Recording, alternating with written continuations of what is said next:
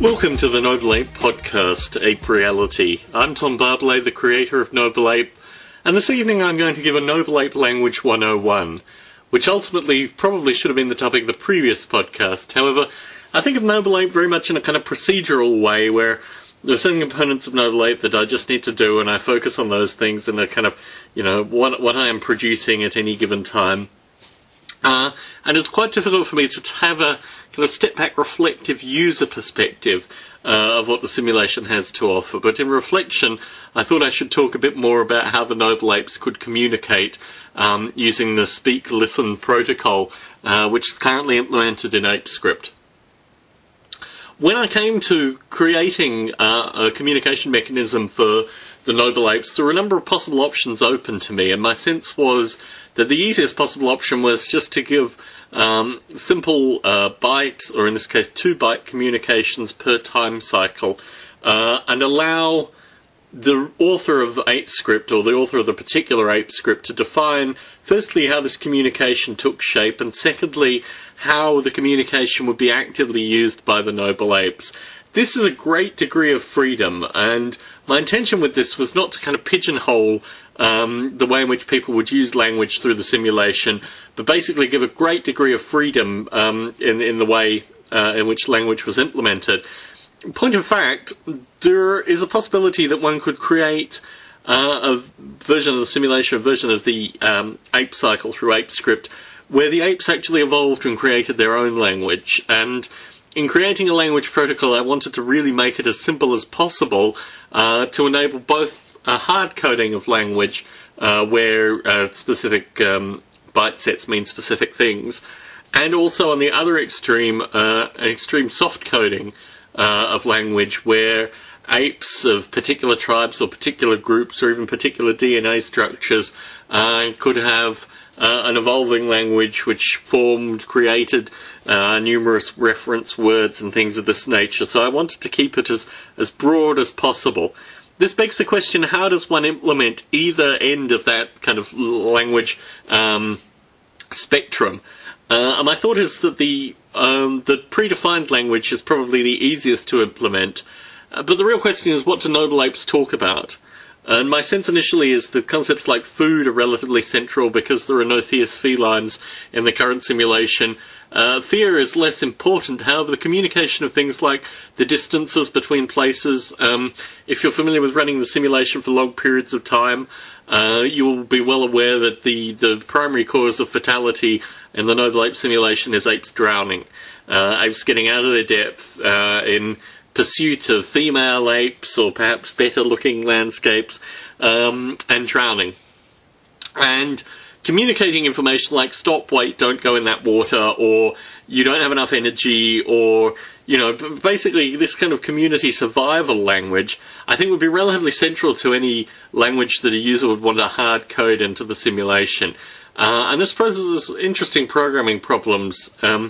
Initially, probably within the first month and a half of Noble Ape, and here I'm digressing once again, Pedro wrote a series of ApeScript programs to describe various psychological phenomena that he wanted to model in terms of the apes being agoraphobic, the apes, liking communities and things of this nature. And I think language adds another dimension to those kind of ApeScript examples, particularly in the idea of different kinds of languages. So you could perhaps DNA stamp a particular language, and thus only family members could communicate at a particular level. Really, you can add these kind of aspects as much as you want. On the other extreme, the completely relativist language it poses a similar but different group of implementation problems. Similarly, perhaps complicated, but a different group of implementation problems.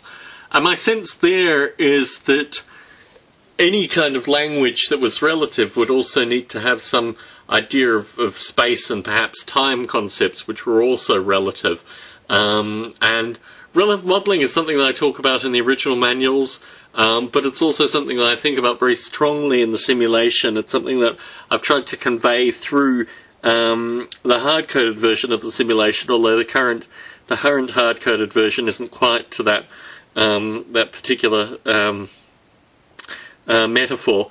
But my sense is that in having concepts like space and time, and possibly concepts like eating and modelling energy use, and finding ways to translate this to actual communication, I think one could develop a relative language, probably with maybe 1,000 lines of ApeScript, possibly more. My sense is that the relative language is something which is, if the non-relative language, if the hard-coded language is an undergraduate project, so to speak, or a general obsessive user project, to put it into more Noble Ape-specific terms, I think the relative language is a more complicated problem that probably wouldn't require more code, but would certainly require more thinking about how one would actually phrase it. My dream is to get to a state where the Noble Ape simulation is sufficiently established that I can actually put my own time into that. It's very much a kind of operating system application program metaphor with regards to Noble Ape as it kind of continues. Noble Ape really becomes the operating system, and the users become the programs, or they write their own programs for the simulation. This is something I feel very comfortable with in some regard. However, it requires an active and motivated group of users that are using ApeScript, and I think, I don't know, probably a subset of this podcast. It's now, having said that they were in the low teens, there have been more subscriptions recently to the podcast, so thank you very much for tuning in regularly. My sense is that a small group of the podcast listeners may also program in ApeScript, and if you have hesitated to get in contact with me, please get in contact with me if you're using ApeScript. Tom@nobleape.com. I've talked in these podcasts about the ApeScript competition. My sense is that is something that will be happening in the near future.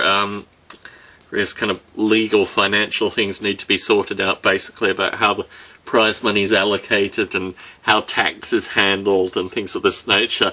But the ApeScript competition is something that is coming up soon-ish. But I'm interested in just communicating with people that are using ApeScript just to get a sense of what they're using it for. The debug version of the simulation, I should put, the debug ApeScript version of the simulation, rather, I should put a new version online for both Mac and PC, because it is actually being downloaded quite frequently with the simulation downloads. A surprising number. The last simulation, 681, there have been about 40 downloads evenly spread between Mac and Windows, which is interesting, 40 downloads at piece, roughly, of the ApeScript debug, which is not something I would have expected. When I first started releasing ApeScript debug, there were a dozen people that were downloading it per simulation cycle, and to get up to a number like 40 makes me think maybe there is a subset group that are actually tinkering with ApeScript. It's the nature of developing the Noble Ape simulation that you really don't get a sense of the user base unless people actively get in contact. And it's something that I find particularly interesting, kind of developing in isolation, that you have a particular hypothesis about how a particular release will affect the user base, and then you make the release, and then you change the hypothesis, and there's a constant iterative cycle, almost the meta-programming of the simulation, which I like and keeps me amused almost as much as the programming of the simulation. So, language, writing language, visualizing language. What interests me in particular with ApeScript is the ability to have additional functionality added to ApeScript. I've described in previous podcasts this idea of ApeScript as something that is standalone, perhaps a module, which can then be combined with graphical components or other things in order to create, new uses of ApeScript. My sense is that one could write relatively easily a cognitive model that included ApeScript that was quite abstract from the Noble Ape simulation, and I think this is something that could easily be a sideline project. I was thinking, with regards to the ApeScript contest, that there could be an additional component that related to actual uses of ApeScript.